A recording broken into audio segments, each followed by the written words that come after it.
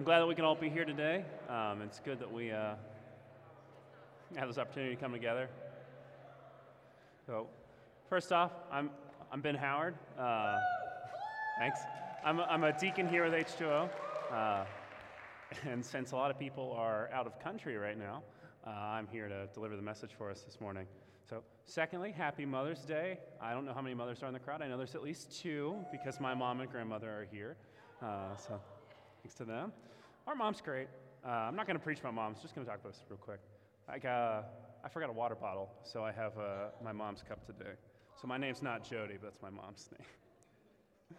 Cool. So I'm going to get into this real quick because I have a lot to cover today, which might be confusing when you hear the book that I'm going to talk about. I'm talking about Jude, which a lot of you probably don't know much about the book of Jude. It's the second to last book in the Bible.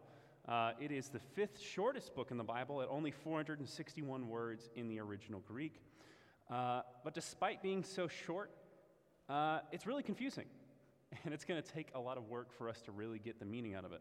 And the reason for that is that Jude, he's teaching a simple message very quickly. But to do so, he uses a lot of references and metaphors that work really well if you understand them, and that are really confusing if you don't. So we're going to take some time, and we are going to unpack those, and then we're going to figure out what they mean for us. So I have something really exciting to tell you. You're getting a double feature today. I'm giving you a lecture on Jude, that's what I'm calling it, and then a sermon on Jude, because there is a lot of history and context to unpack here. So if you're a note taker, today is your day. If not, I have these slides saved. I've got my notes. If you want them later, you can have them. If you want to talk to me, you can do that. So I'm going to pray, and then we'll get into this. God, I'm so grateful for this time that we have to come together. I'm grateful for your word, for its meaning in our lives. God, I ask that you be with us. Just help us to understand these difficult and confusing things. We're grateful for who you are and all that you do. We pray this in your son's name. Amen. Cool. So I'm going to go ahead and get started with our lecture. So let's get this lecture going. So a lecture on Jude. Here's my subtitle. I call it Examining the Biblical, Cultural, and Historical Context Surrounding the Book of Jude. Sound academic enough? I hope so. So I wanted to do this for a couple reasons. One, because Jude, like I said, it's very confusing if you don't know what's going on. And two is there's this really bad misconception and understanding around Christianity that Christianity and intellectualism just don't mix. This idea that we're all just like blindly believing this book that's made up of fairy tales and constant nonsense. But in reality, once you dig into the Christian faith and you look through the Bible, you find that there is a lot of scholarly work that goes into understanding this. And so I want to kind of pull back the curtain a little bit for those of us who don't spend that much time looking at that and give just a little bit of background on that. So I'm going full out here in the lecture. I gave us some learning goals. So our learning goals, I got 4 learning goals, yeah. I know. Ohio Board of Education, look me up. Anyway, our first learning goal, steps for making sense out of confusing passages. I'm going to give us a few steps that are easy to use. When you're reading a confusing passage, you can take these and apply them directly. Number 2, greater appreciation for the scriptures. I just want us to really just, like I said, understand that there's a massive amount of scholarly work of intellectualism that goes into understanding what the scriptures have for us, understanding how the scriptures relate to themselves, and how we should take more care when we read the scriptures. Then 3 is understanding the references and metaphors in Jude. That's one of the bigger learning goals here. I want to preach on Jude, but in order to preach on Jude, you really need to understand everything that's happening in Jude.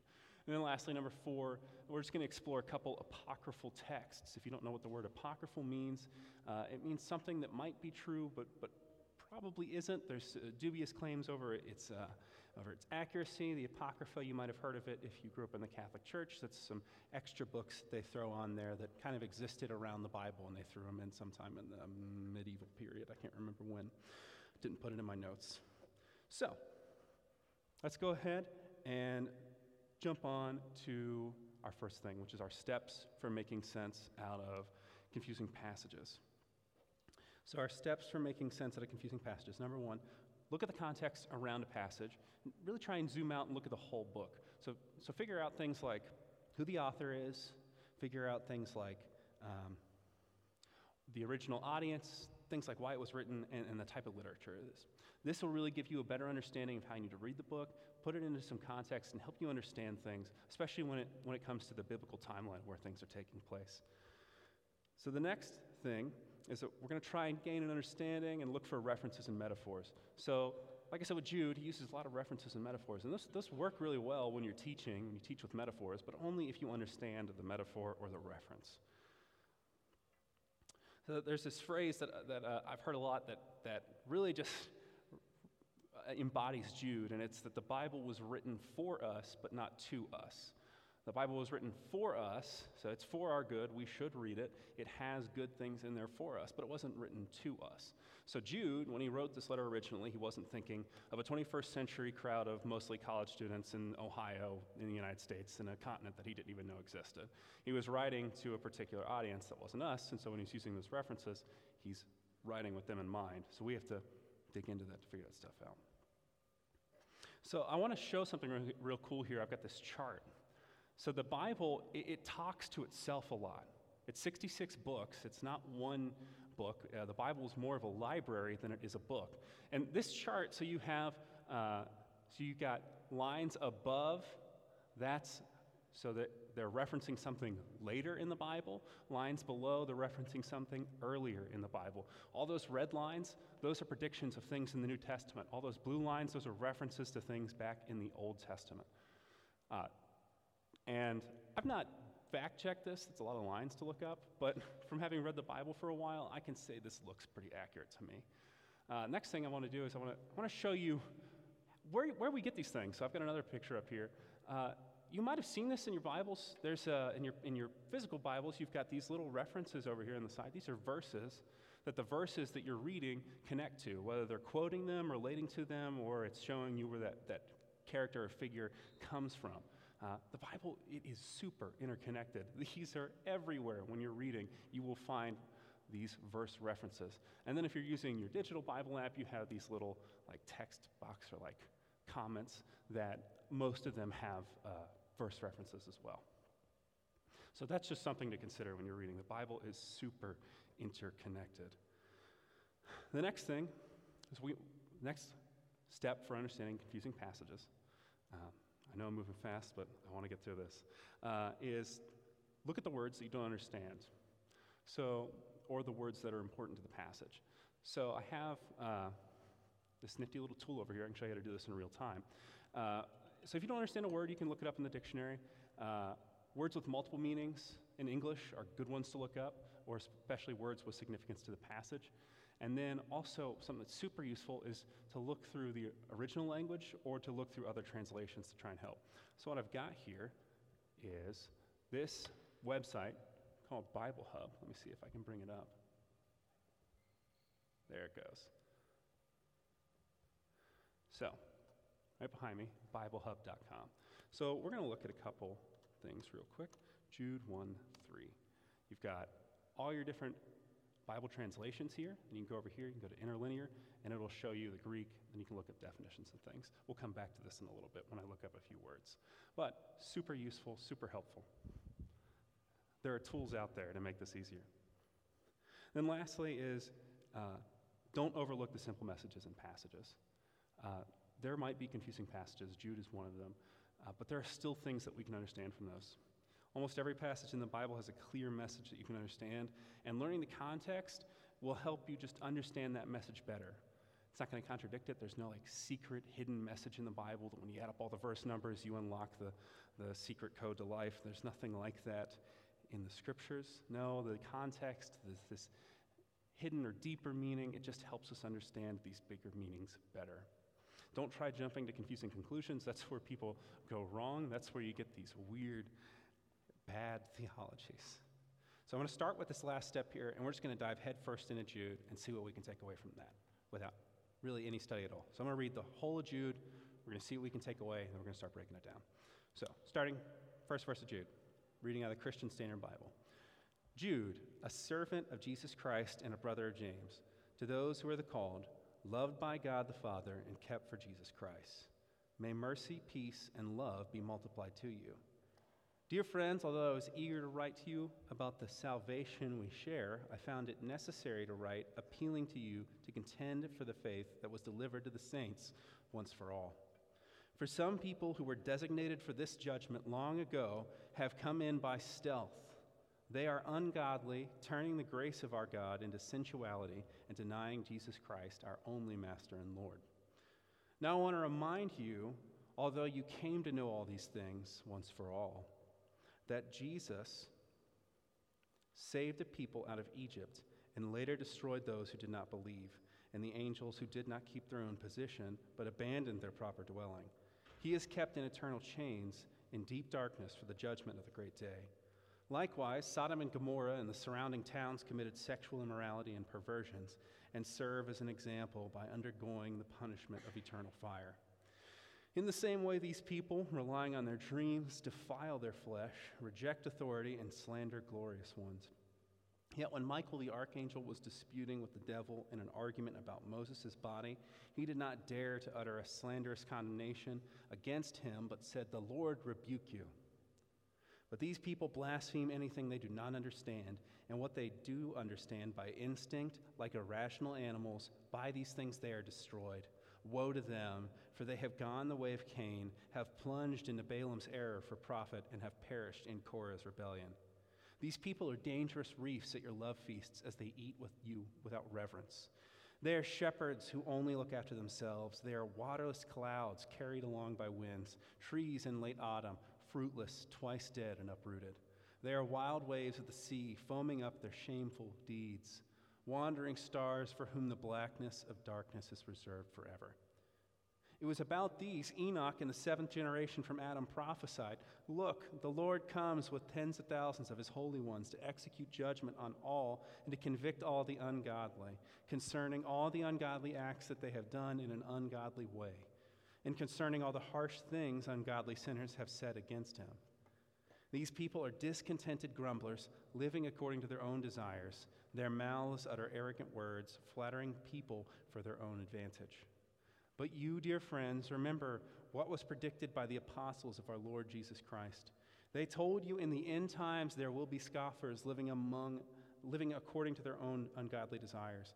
These people create divisions and are worldly, not having the Spirit.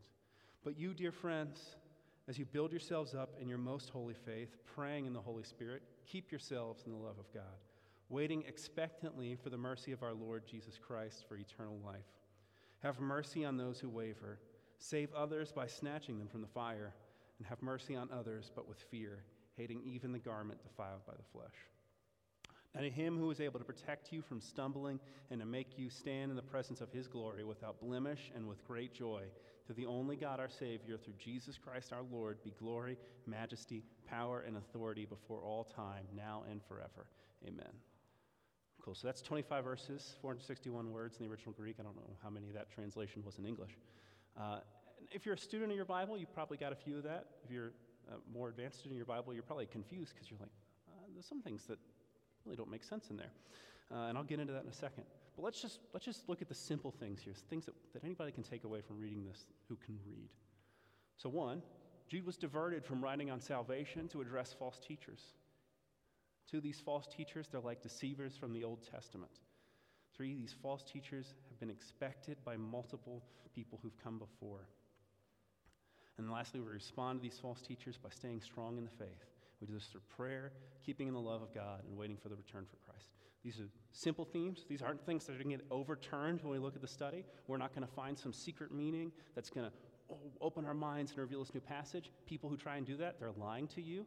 They're trying to usurp Scripture and usurp God's authority. Don't listen to them. Actually, these are some of the people that Jude's talking about. Cool. So let's go ahead and apply our steps. We've looked for the simple. Now let's start at the top. So let's look for context. So we're going to look for 5 things here. We're going to look for the author, the audience, when it was written, why it was written, and the type of literature. And the best place to search for these things, in New Testament books especially, is right there at the beginning of the book. Usually it gives you a lot of the information. So the first 4 verses, I've got them up on the screen. I'm just going to read them again real quick, and we're going to see what we can pull away just from these 4 verses. So we have Jude. Okay, I think we found the author. A servant of Jesus Christ and a brother of James. To those who are the called, I think we found the audience, loved by God the Father and kept for Jesus Christ, may mercy, peace, and love be multiplied to you. Dear friends, although I was eager to write to you about the salvation we share, I found it necessary to write appealing you to contend for the faith that was delivered once for all. For some people who were designated for this judgment long ago have come in by stealth. They are ungodly, turning the grace of God into sensuality, denying Jesus Christ, our only Master and Lord. Cool. So, read those 4 verses. Definitely got the author, definitely got the audience. I think we can figure out why it was written. He makes it pretty clear. When it was written, got to do a little bit of work for that. So I've got this stuff on the next thing here, 40 AD to 100 AD. That's because he's talking about Jesus, first generation disciple, first generation apostle. So he's writing to the church. So it couldn't be before, really 40 AD. Probably didn't live much past 100 AD, so that's a good window. We'll narrow it down on the second one when I give you a little bit more context. And then lastly, why it was written, to encourage people to contend for the faith and to fight against false teachers. And lastly, because of this opening, we know it's an epistle, which means letter, meaning he opens it with his name. Like when you write a letter, it's like, hi, it's me, Ben, to whoever I'm writing to. I don't write letters that often, so I don't know who I would write to. Usually it's emails. That'd be a better example. Hi. Anyway, so it's an epistle. So we've got some good stuff here. Let's look for some more detail with an additional context, starting with the author of who Jude is. So Jude, the brother of James, that's how he announces himself. So I got my next slide here. So Jude is actually probably pronounced Judah. And the reason that we get this wrong is because of something called transliteration, which sounds like a big fancy word. It's actually really simple. The definition of transliteration, I've got it up there. It's the practice of writing or printing a letter or word using the closest corresponding letters of a different alphabet or script. Definitions are kind of confusing. I like to use examples. I got an example in this one. This guy, Bruce Lee, awesome.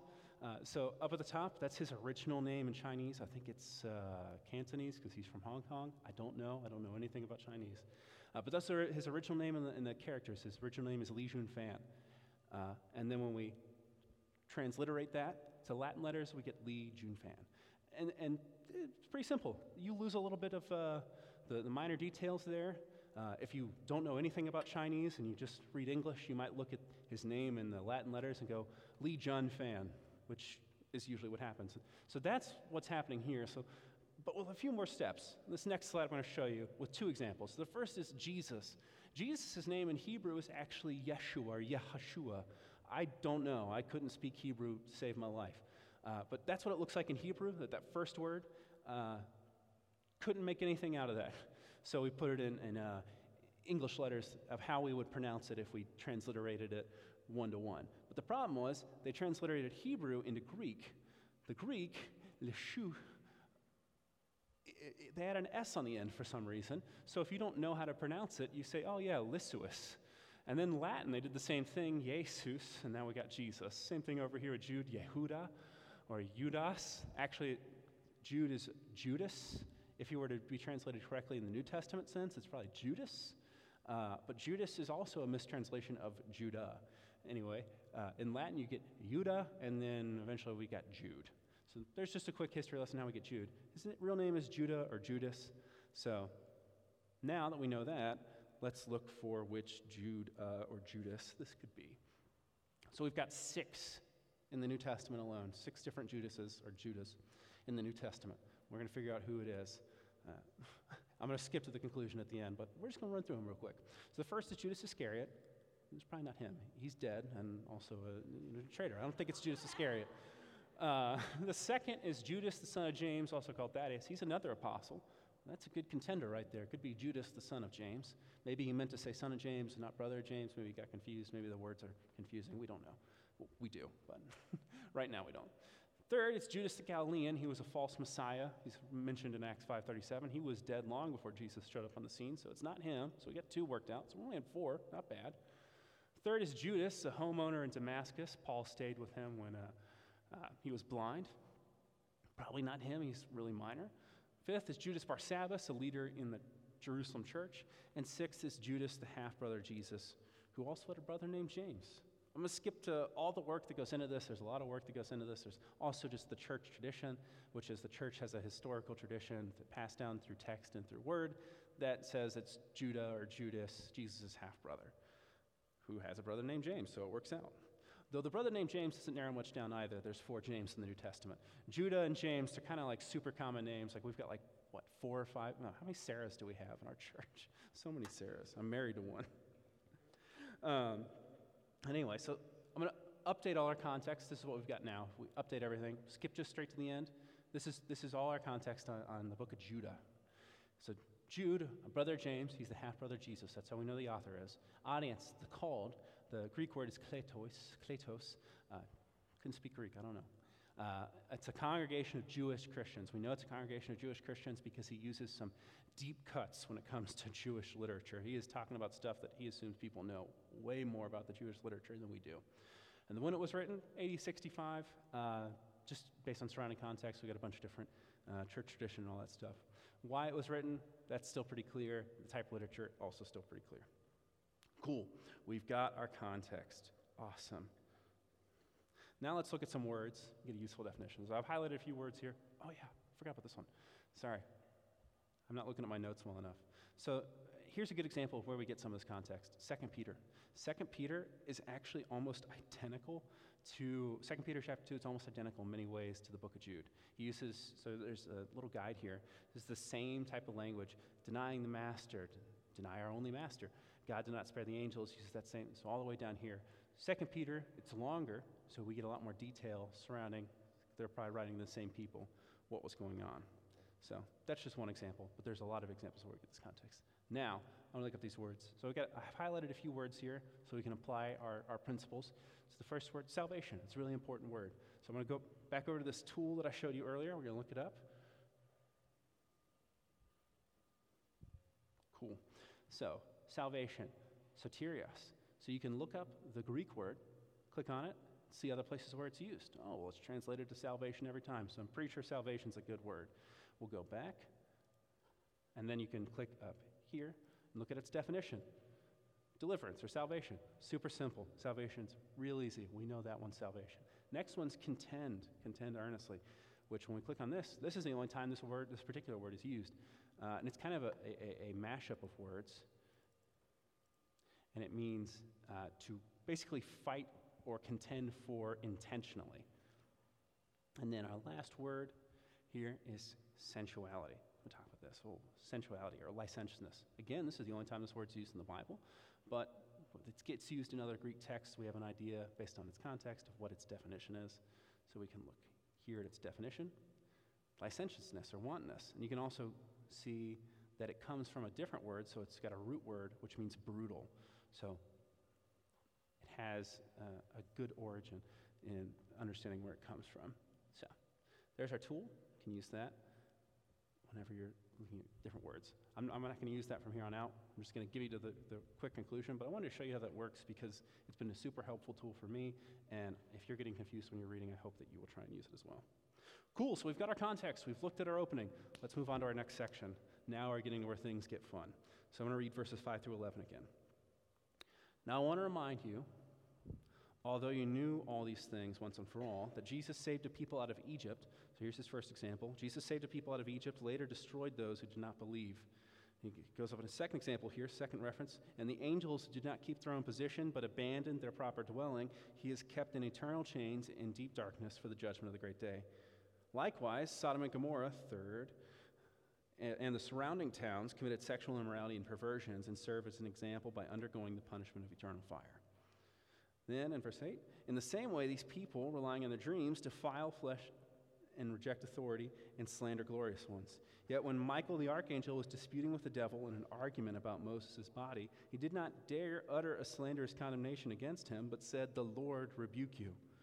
But these people blaspheme anything they do not understand, and what they do understand by instinct, like irrational animals, by these things they are destroyed.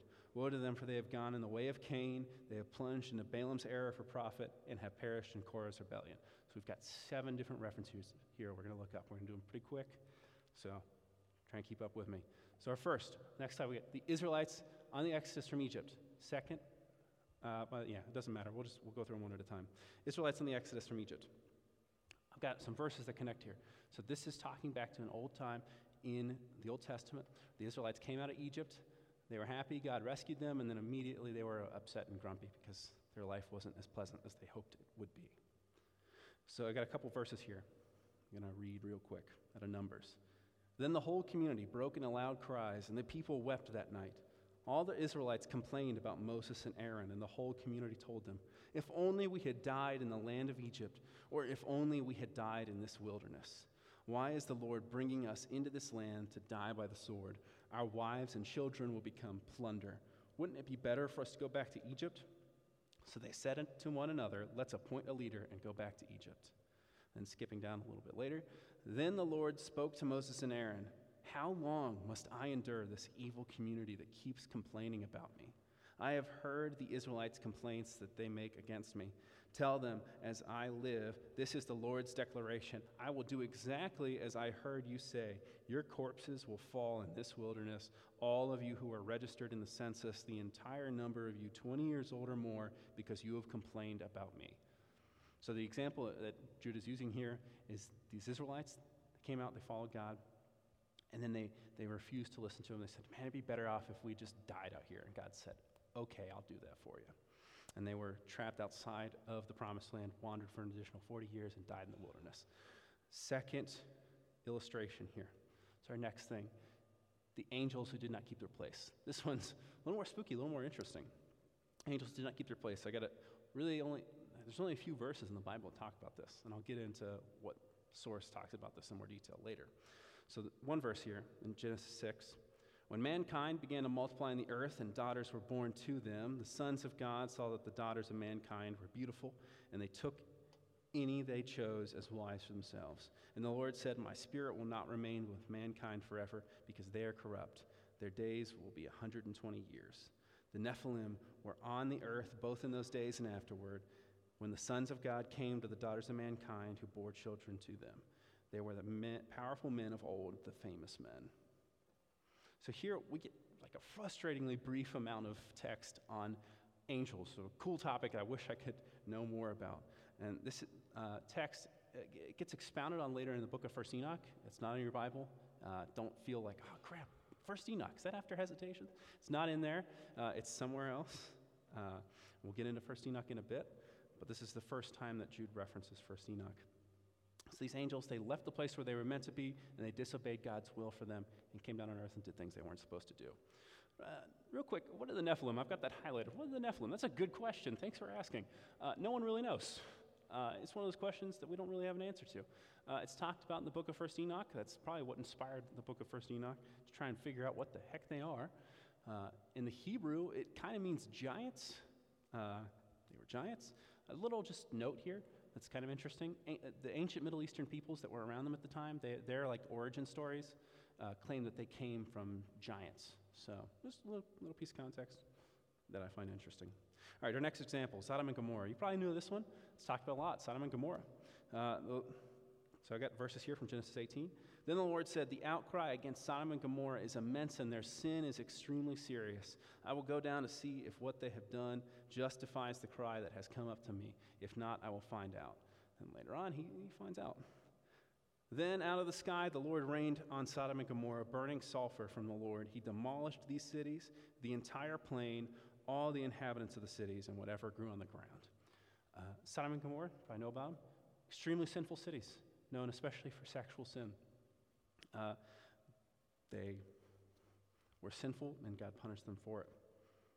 Now let's move on to our fourth example, which if you're a real good student of your Bible, this one probably is the most confused, because you're like, "Hey, Ben, this isn't in there." And you'd be correct.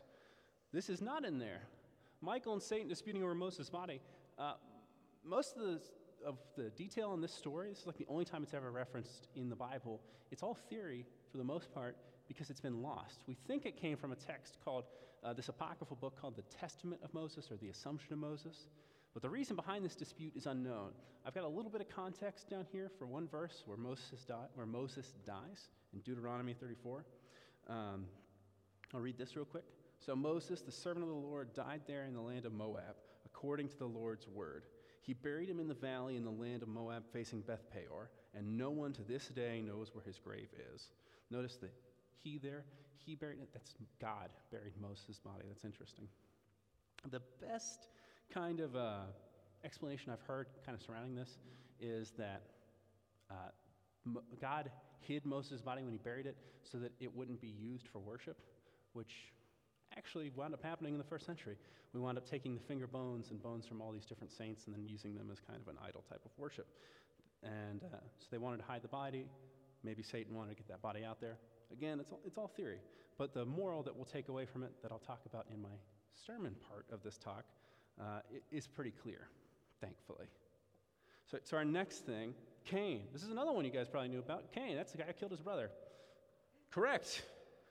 But Cain, there's a little more context here that's being used. So I'll read this verse, and then I'll feed you the Jewish context that's not in the Bible. So Cain, Genesis 4, verse 6, says, "Then Cain went out from the Lord's presence and lived in the land of Nod, east of Eden." Not much there until you know the Jewish context around this, which in Jewish tradition, Cain's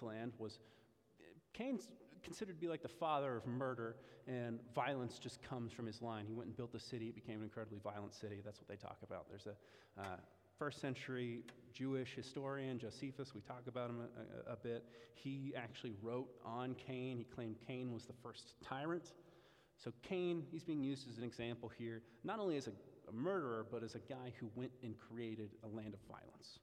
So our next example, Balaam. Some of you might remember this guy. It's like, isn't it the donkey guy?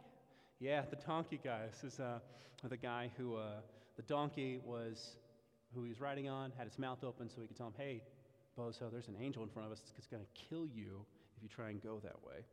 That's that guy. There's way more to him than just the donkey guy. So I want to read this context here out of Genesis 22. So here's the verses here. Since Balak, son of Zippor, was Moab's king at the time, he sent messengers to Balaam, son of Beor, at Pethor, confusing names, am I right? Which is by the Euphrates in the land of his people. Balak said to him, look, a people has come out of Egypt. They cover the surface of the land and are living across from me. Please come and put a curse on these people for me, because they are more powerful than I am. I may be able to defeat them and drive them out from the land. For I know that those you bless are blessed, and those you curse are cursed. So Balaam, he was brought on as a prophet for hire. Isn't that fun? Prophet for hire. If you misspell it, it's kind of prophet for hire. Prophet for profit, you could say. That's funny. He was, thank you, I finally got a laugh. He was used to curse Israel. But the interesting thing that happened with Balaam, he was brought out. He tried to curse Israel 3 times and wound up blessing them because God refused to let Israel be cursed. There's actually an interesting line here. The king of Moab says to Balaam, I know that those you bless will be blessed and those you curse will be cursed. That's what God said to the Israelites. God's more powerful than Balaam.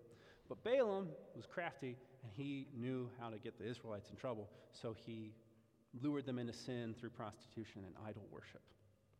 And because of that, a great plague struck the Israelites, and death came about. So Balaam, prophet for profit, who got the Israelites in a lot of trouble.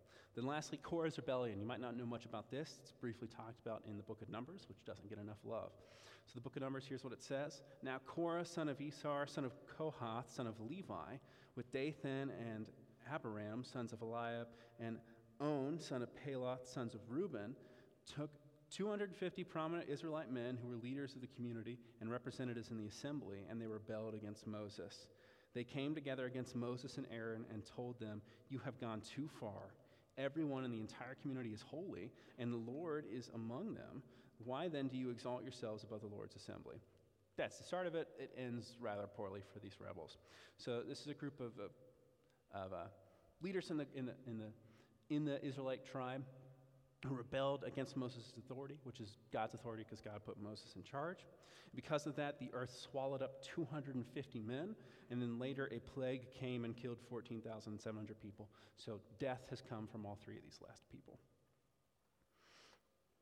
Cool. That's all our references for this section. Let's keep moving. Let's keep trucking so we can finally get into what this means for us. Our next section, verses 12 and 13.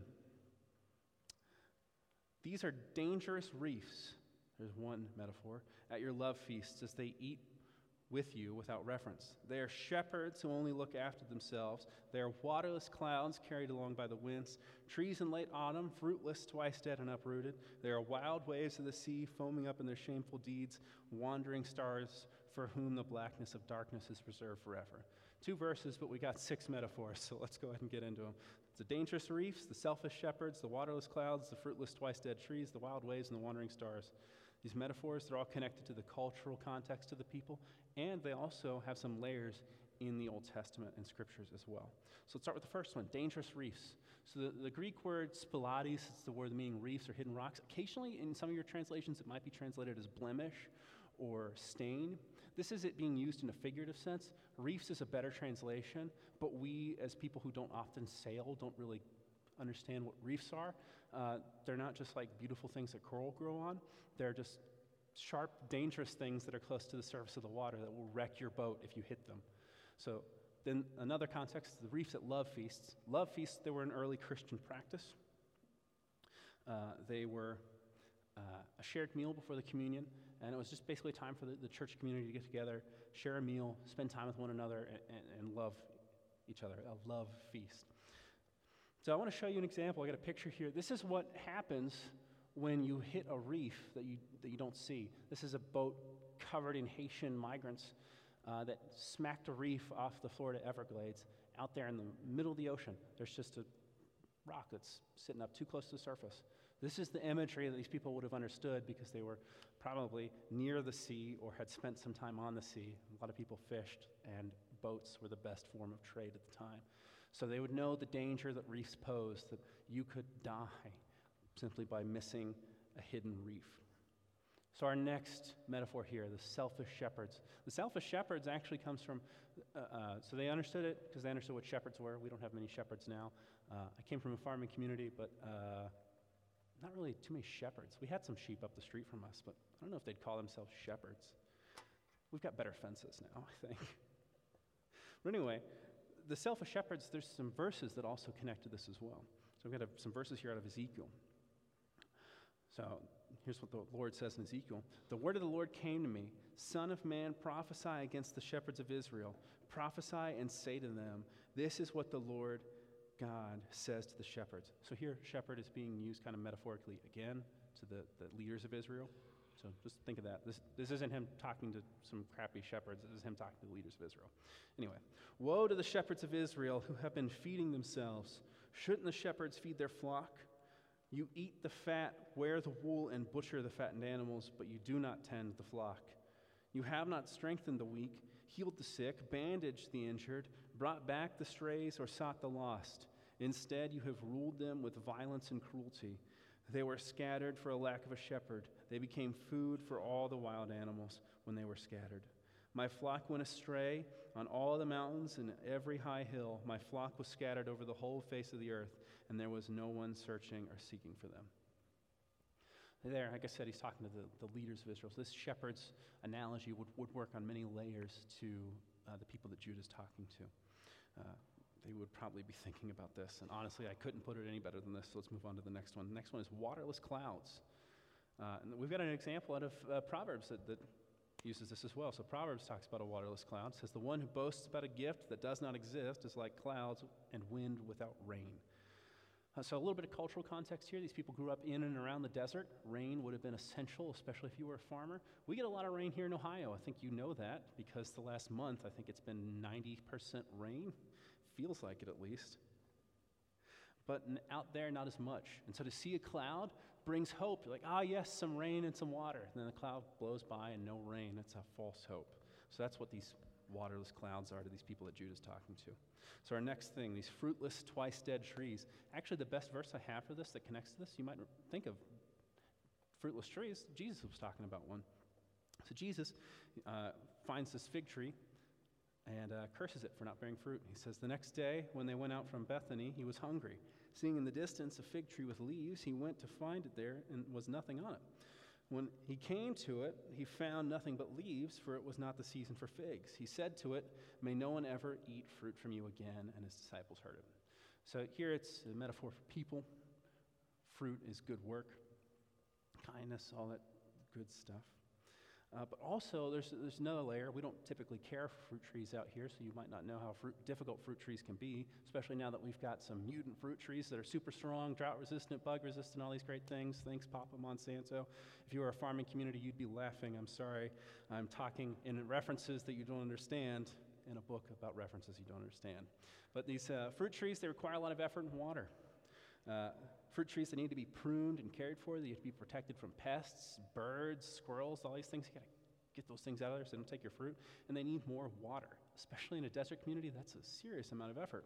And then if a fruit tree doesn't bring any fruit, you've wasted all this time and effort to care for something that does nothing but take from you. So that's what these fruit trees are to the people that Judah's talking about. Our next thing are these wild waves, which we have some biblical imagery here in Isaiah 57. Here it says, "The wicked are like the storm-tossed sea, for it cannot be still, and its water churns up mire and muck. There is no peace for the wicked, says my God." There's the biblical imagery, and then also just waves are dangerous to people who are out in the ocean. And when you live near or on the Mediterranean Sea, you're going to be afraid of some wild and chaotic waves. Next thing, wandering stars. So the thing about wandering stars, there's a bunch of verses about stars, but not necessarily verses about wandering stars. This is talking more to a cultural context. Wandering stars would be very dangerous to sailors because stars were used for navigating. And the reason they use stars is because they're constant in the sky. You know, when you look at the North Star, that is roughly north, especially when you know a lot more about stars than I do, and you can use that to find your way from Tyre to Sidon. But he also talks about the blackness of darkness being reserved forever for these people, for these stars that he calls them. This is simply just hell. So these are people who lead people astray, and because of that, they are waiting for hell. Cool. We have done it. We've done that. We've gotten through those 6. We've got one more section before we can get into the sermon. I'll go through this one real quick. So this is our next section. This is about false teachers being predicted across time. So we got a few references here, and things are about to get fun. So, starting in verse 14, "It was about these that Enoch in the 7th generation from Adam prophesied. Look, the Lord comes with tens of thousands of his holy ones to execute judgment on all and to convict all the ungodly concerning all the ungodly acts that they have done in an ungodly way, and concerning all the harsh things ungodly sinners have said against him. These people are discontented grumblers, living according to their desires. Their mouths utter arrogant words, flattering people for their own advantage. But you, dear friends, remember what was predicted by the apostles of our Lord Jesus Christ. They told you in the end times there will be scoffers living according to their own ungodly desires. These people create divisions and are worldly, not having the Spirit." So we've got 2 things here. We've got the prediction of Enoch, and we have the prediction of the apostles and Jesus. So let's look at the prediction of Enoch here. You won't find this in your Bible. Like I said, this comes from the book of 1st Enoch. So I want to talk about the book of 1st Enoch. We've mentioned it a few times. You probably don't know much about it. That's because it's a book that's not in our Bibles. We don't use it very often. So the book of 1st Enoch, it's attributed to Enoch, the 7th generation from Adam. If you go back into Genesis 5, it talks about Enoch. And Enoch gets this cool line. Enoch, it says, walked with God. And then he was not there because God took him. So in this chapter in Genesis 5, it talks about all these different people. They lived for however many years, and then they died. And all of them died except for Enoch, who walks with God and then wasn't there. That's a cool dude. I want to know more about him. And that's why the book of Enoch was written. So it is attributed to him, though it is likely he didn't write it, if for no other reason than the flood. You know, you can't really have many documents. He comes before the flood, make it after the flood, unless Noah took it onto the ark or knew it, had it memorized. I don't know. Maybe. But it explores the less clear details of Genesis. It's really a book that's kind of like a spin-off of the Bible, where it takes these random lines like these Nephilim. What are they? Okay, let's talk about that. Enoch, this guy who walked with God, who's he? Well, let's try and figure that out. It's really tries to broaden it out. It wasn't considered canon by the Jews or early Christians. That means they didn't think it was authoritative. It wasn't officially part of the scriptures, but it was read by them. The Jews, especially in the 300s on, really liked this book. They found it really informative. They read out of it. They knew it. Early Christians enjoyed it as well. But the first time this book was written down, at least what we have fragments of, is between 300 and 200 BC. It's the first time it was ever written down. Maybe it was kept in an oral tradition before then, but that was the first time that we ever have seen it written. And it predicts God's coming judgment. It's got some really cool, some really biblical, awesome stuff in there. And then it also has some really bad stuff, like it says that Enoch's the Messiah. Enoch is not the Messiah, that's Jesus. So aren't many people really trying to push the book of Enoch as being a lost book of the Bible because it really doesn't work. I honestly think that if I were to use a present-day comparison, I think if 2,000 years from now, some people manage to uncover the Left Behind series. I don't know if any of you know what the Left Behind series are. John knows.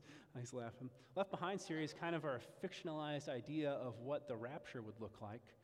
I think that if we found those without knowing the context, 2,000 years from now, we might say, this is an extra book of the Bible talking about the rapture. That's my opinion on Enoch. That's not shared by many people, but after reading it, that's the feeling it gets. Then the next apocryphal book I want to talk about, I mentioned only once, is where that debate between Moses and Adam talk about. Where did that John verse come from? I don't have this in here at all. Oh no. I don't know if my slides transferred over properly. Oh, there it is. Cool. So the Assumption of Moses, the Testament of Moses, it's called different things. It gets translated in different ways. It's an apocryphal book. We found it sometime written in the 100 AD era, sometime around then. And it claims to have the prophecies that were handed down from Moses to Joshua, these prophecies that aren't in the Torah that Moses gave specifically to Joshua. The reference in Judah it came from a missing section of the work. So there's about a third of it that's missing. This debate over Moses' body isn't in there, but we think that it probably was, and it's in that third that's missing, which is why that we have no idea what's going on. But it's another book, kind of like the book of 1 Enoch. It tries to fill in missing details, kind of make theories about Moses. Moses is a super big character to the Jews, so they wanted to talk about him and kind of theorize on him. That's where the Assumption of Moses comes in. So there's that. So now I just want to pause for a second and just, why does Judah reference these books? They're not in the Bible. They're really weird.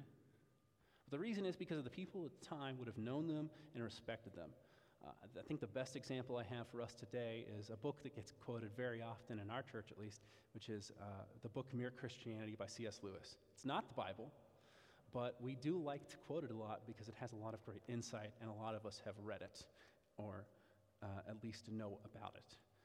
So that is why Judah references it, not necessarily because he believes that it has some inherent authority in it, but because he knows it will be helpful for teaching the people that he is trying to teach.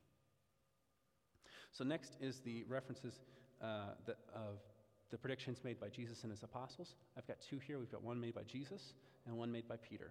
There's plenty more. These are just two I liked and I pulled out. So the one, Jesus, Matthew 7:15, Jesus says, "Be on your guard against false prophets who come to you in sheep's clothing, but inwardly are ravaging wolves." Then Peter in 2 Peter 3 says, "Above all, be aware of this. Scoffers will come in the last days, scoffing and following their own evil desires, saying, 'Where is his coming that he promised?' Ever since our ancestors fell asleep, all things continue as they have been since the beginning of creation." All right, we did it. We are through all the context in Jude. Give yourselves an applause. We did it. This is awesome. I hope that made sense. This is a confusing book, and it needed that. I really didn't see much of a way of getting around all of that talking to really try and preach this simple message on Jude. What is it? 11:42? Let's go. We got this. The message of Jude is super simple. Now that you understand the references, we can get through it together. Okay. Sermon time. It's sermon time. What did I call my sermon? Prepare for false teachers and apostates. That's the title of this sermon. So I'm going to transition away from all the context. I'm not going to really go into that because we just did. And now I'm going to transition into how this applies to us. So we're going to go through this section by section. We're going to start with section 1, which is the opening, verses 1 through 4. So here, Judah, a servant of Jesus Christ and a brother of James, to those who are the called, loved by God the Father, and kept for Jesus Christ, may mercy, peace, and love be multiplied to you. Dear friends, although I was eager to write to you about the salvation we share, I found it necessary to write appealing to you to contend for the faith that was delivered to the saints once for all. For some people who were designated for this judgment long ago have come in by stealth. They are ungodly, turning to the grace of our God into sensuality and denying Jesus Christ, our only Master and Lord. So Judah, when he was writing, he originally wanted to write this great long piece on our shared salvation. Sounds fantastic. I'd love to read it.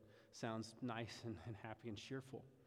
But he found it more important. In fact, he says he found it necessary. The word in there is almost compelling, like he was almost forced by the Spirit to instead write and refute these false teachers. There are a lot of people who like to say, well, we don't need to get into arguments. We don't need to debate these things. Well, we just stick to the big stuff, like salvation. And that's nice, a nice sentiment, but in reality, there is a ever-present and serious danger that comes from false teaching, and we need to address it quickly. So we're meant to stand ready and be ready against false teaching when we see it, not just waiting for the right moment. And so Jude, he urges us to contend earnestly for this faith, to strive for it earnestly. So we're addressing false teachers is more urgent than some other teachings. This is important. Addressing these false teachings, it's more urgent than even things like writing a nice piece on our shared salvation. We need to be ready and contend for the faith. And these false teachers, here's what Jude says. He says they snuck into these congregations. They don't come in and say, "Hi, I'm Ben and I'm here to tell you lies." No, they come in quietly and slowly corrupt your way of thinking. Lastly, they reject Christ's authority and embrace sin. They say, God doesn't have the authority to tell me what to do. I do. So here's our next comparison. Here's our next section where Judah gets into and starts comparing them to historical rebels. This is verses 5 through 8 here I'm going to go through first, and then I'm going to go through verses 9 through 12. So verses 5 through 8. Now I want to remind you, although you came to know all these things once and for all, that Jesus saved a people out of Egypt and later destroyed those who did not believe, and the angels who did not keep their own position but abandoned their proper dwelling. He is kept in eternal chains and deep darkness for the judgment on the great day. Likewise, Sodom and Gomorrah and the surrounding towns committed sexual immorality and perversions and serve as an example by undergoing the punishment of eternal fire. In the same way, these people, relying on their dreams, defile their flesh, reject authority, and slander glorious ones.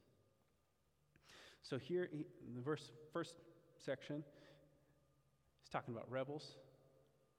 Next section, he's going to talk about people who lead other people to stray. So I'm going to read this section. Yet when Michael the archangel was disputing with the devil in an argument about Moses' body, he did not dare utter a slanderous word of condemnation against him, but said, "The Lord rebuke you." But these people blaspheme anything they do not understand, and what they do understand by instinct, like irrational animals, by these things they are destroyed. Woe to them, for they have gone the way of Cain, have plunged themselves into Balaam's error for profit, and have perished in Korah's rebellion. So the next slide, I'm going to look at these things. So we've got three examples of people being punished by God. And we've got this transitionary example of the debate between Moses and Michael over Moses' body. It's an example of how we should treat people in authority. And then three examples of people leading others to destruction. So you've got the Israelites on their exodus who refused God's authority, saw God's goodness, and refused to accept it. You have the angels who were in God's presence. They had a place and purpose, and they left it. And then you have Sodom and Gomorrah who refused to live the way that God wanted us to, and instead plunged the world into darkness through sin. So this is the punishment that these false teachers are facing, and the punishment that they will bring us to if we follow them. Then we have an example with Michael and Satan disputing, and what Michael does here is he doesn't offer criticism of the devil. He doesn't curse the devil. Instead, he says, "The Lord rebuke you." So he knows that it is God's place to rebuke even someone as awful as Satan. But these false teachers, they come and they give themselves authority, and they reject those who are in authority. Then we have three examples of people leading others to destruction. Cain, who created this city of death, he's the father of murder. You have Balaam, who, despite being corrected by God and seeing God, encouraged the Israelites into sin and led many into death. You have Korah, who led thousands into death through plague because of his own pride.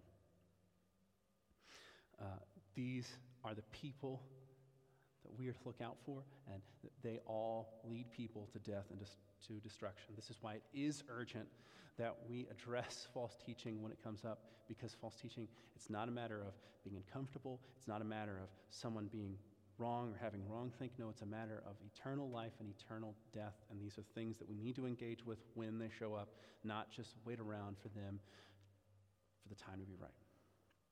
So here's our next section, verses 12 through 13. These people, they're dangerous reefs at your love feasts. as they eat with you without reverence. They're shepherds who only look after themselves. They are waterless clouds carried along by the winds. Trees in late autumn, fruitless, twice dead and uprooted. They are wild waves of the sea, foaming up their shameful deeds, wandering stars for whom the blackness of darkness is reserved forever. So we look through all these, we know what they mean. Now let's talk about what they apply to us. So on our next slide, I've got them all listed out, all these metaphors. So let's look at our next slide here. So false teachers, they're deadly. They take from you. They'll lead you astray. They're like dangerous reefs. They're hidden under the water, but when you hit them, they will sink you. They're selfish shepherds. They care only for themselves, and they will lead you to death. They will let you wander. They don't care about you. Waterless clouds. They seem to offer some hope. I know we have people who tell us, this year is going to be a year of prosperity for you. Just give me 300% of all your money, and then God will give back. They're offering you false hope. Fruitless, twice dead trees, you put so much effort into these things, you care for them, and they take and give nothing. They are dead, they have no fruit, they do not produce what is good, they do not have the Spirit of God in them. They're like wild waves, they're chaotic, unpredictable, and they are deadly. They will sink us and bring us down into the depths. And lastly, they are wandering stars. They will lead us astray, and the ending of that is eternal darkness. So our next section here is where Judah says that these false teachers, they're nothing new. They've been protected forever. So I'm going to talk this section. Verse 14, it was about these that Enoch in the 7th generation from Adam prophesied. Look, the Lord comes with tens of thousands of his holy ones to execute judgment on all and to convict all the ungodly concerning all the ungodly acts that they have done in an ungodly way, concerning all the harsh things ungodly sinners have said against them. I think you said ungodly often enough there. These people are discontented grumblers, living according to their desires. Their mouths utter arrogant words, flattering people for their own advantage. But you, dear friends, remember what was predicted by the apostles of our Lord Jesus Christ. They told you, in the end time there will be scoffers living according to their own ungodly desires. These people create divisions and are worldly, not having the Spirit. These people create divisions. When they come in, they will divide you.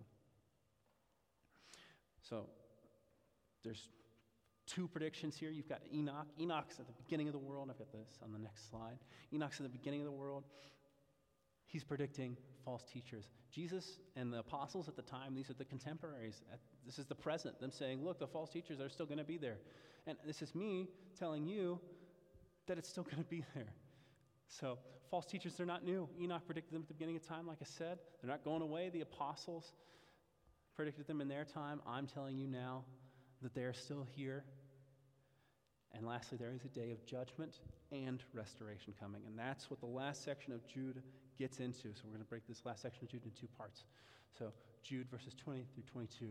But you, dear friends, as you build yourselves up in your most holy faith, praying in the Holy Spirit, keep yourselves in the love of God, waiting expectantly for the mercy of our Lord Jesus Christ for eternal life. Have mercy on those who waver. Save others by snatching them from the fire. Have mercy on others, but with fear, hating even the garment defiled with flesh. Now we get into some of the happier parts. We have talked about the false teachers. Now it is, what do we do? What do we do when these people sneak in? What do we do when these people start to lead people astray? Well, we need to be prepared. We need to contend for the faith. So build ourselves up in the faith. Know what we're talking about. I talked about at the beginning that one of the reasons I want to do that lecture is because there's this misconception that Christians, they just have this blind faith in this book of fables and fairy tales. That's not true. Now, some of us might have a blind faith in the Bible and might trust it and not test it, not read it carefully, not do the scholarly work that I have talked about. And, the end result will be fine. But the difficult thing about having a blind faith, even in the correct thing, is that a blind faith can easily be pushed in the wrong direction if you don't have a foundation upon which you're built. So build yourselves up in the faith. Then pray in the Spirit. There's a lot of debate over what this means exactly. I'm just going to give you the simplest one. Just pray and know the Spirit dwells within you and is praying on your behalf in ways that you cannot pray. Pray. Just pray. Just put it simply. Lastly, the next thing, keep yourselves in the love of God. So Remain in his love and in his church. His church will build you up. Remain in his love and do what is right. And then lastly, prepare for and wait for Christ's return. Christ's return is going to be fantastic and good and a blessing. And be ready for it. Be waiting for it. And pray that he finds you faithful. There's a parable that Christ talks about of the servants. The master goes away for an indiscriminate amount of time. Some servants say, we'll do our chores later. He'll come back later. The better example might be when you're kids and your mom says, hey, can you thaw the chicken? And then you don't take it out until you hear the gravel in the driveway, and you're like, please, I know this chicken needs 10 hours to thaw, but please, God, let it thaw in 10 seconds. Or do the laundry. That was another one that I did all the time.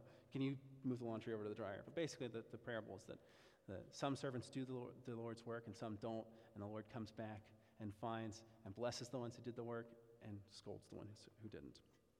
So be ready for the return. Next part that Judah talks about is how we know what we need to do for our own selves.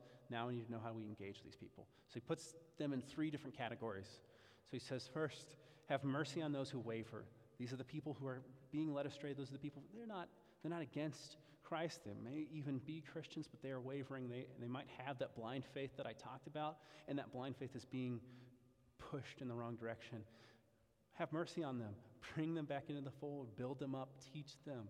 Help them to be able to defend their faith as you build up your own self to defend your faith.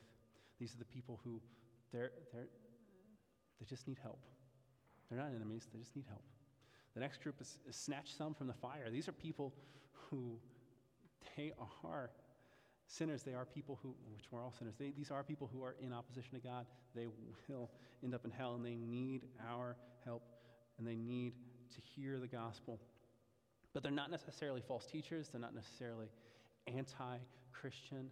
These are just people who are astray. They need to be saved, but understanding that there's urgency there, like you're saving someone out of a fire. You don't just wait, it's not a good time. I'll get them out of that burning building later. No, now. Then lastly is have mercy on others, but be wary of the sin that they might try and lead you into. He says, hating the flesh, which is a common phrase used for sin, so hating sin, even so much as the garment. So hating the flesh so much that you are even opposed to the clothes that they're wearing. So be wary of the sin that they will try and lead you into. Be wary of their false teaching. These aren't people we want to give up on, but it comes with a much higher level of cautiousness when you're engaging with these people. To our last couple verses here, this is where we can take a lot of hope because Judah ends it with a lot of promise and reminding us of God's character. So here, last 2 verses, we're almost there. Now to him who is able to protect you from stumbling and to make you stand in the presence of his glory without blemish and with great joy, to the only God our Savior through Jesus Christ our Lord, be glory, majesty, power, and authority before all time, now and forever. Amen. That God has the power to make us stand in his presence. He will resurrect us on the last day, that we will be able to stand in eternal glory with him without blemish.